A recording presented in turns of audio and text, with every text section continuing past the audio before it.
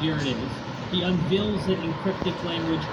You might be able to, if you're going to make that argument, you might say the author of Revelation is looking back at all these martyrs who were killed by their own people. Yeah, but I'm just saying that the term is prophets in the Gospels. Yeah. Here, it is specifically Christ followers. There was a bunch of conflict happening between the year of the four emperors. So what I think the number 5 is, or the number 6, you jump from Nero straight to Vespasian, who's number 6. Mm-hmm. The 7th being his son Titus, which gives us... So this is starting off that 3.5 week thing. Now, this could be a rounding thing for me, right?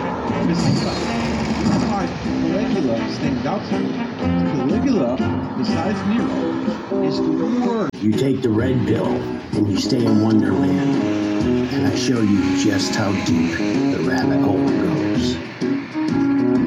Remember, all I'm offering is the truth, nothing more. Got crucified. But the cult that followed him evolved and mythologized him in such a manner that they adopted kind of the Dionysian rites and such in their practice of... I'll go ahead and give a bad guy, a bad cop classicist answer.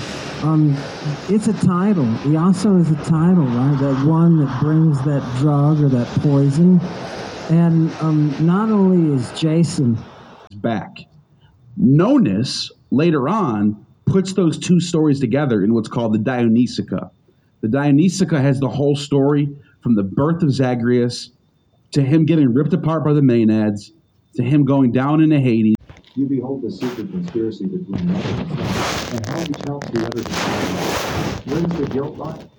With the mother or with the son? Probably with both. The unsatisfied longing of the son for life and the world ought to be taken seriously. Followed by the same result, inflation. The world of consciousness must now be leveled down in favor of the reality of the unconscious.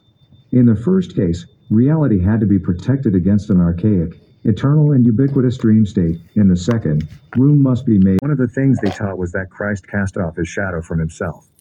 If we give this view the weight it deserves, we can easily recognize the cut-off counterpart in the figure of Antichrist.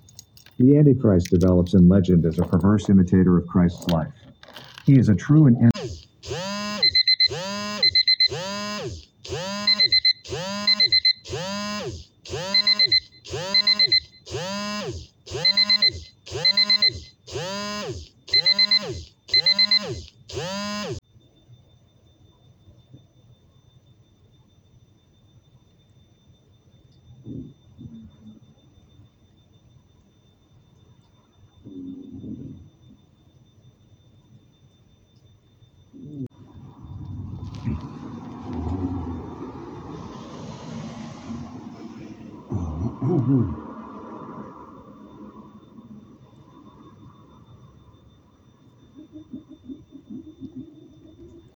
and is thereby impelled to a similar discrimination of opposites.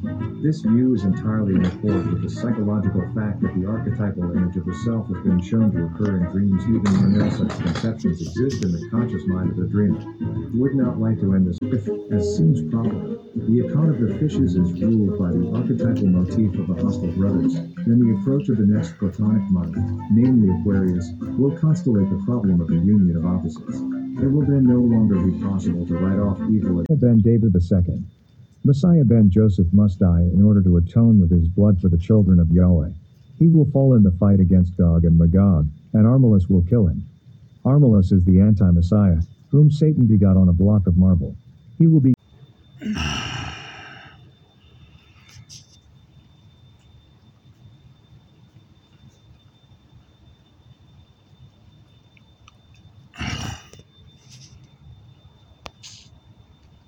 in chal of steel. This, he says, is the auri minera, the prima materia of the gold, the true key of our work, without which no skill can kindle the fire of the lamp. Chalabs is a spirit preeminently pure, a secret, infernal, and yet most volatile fire.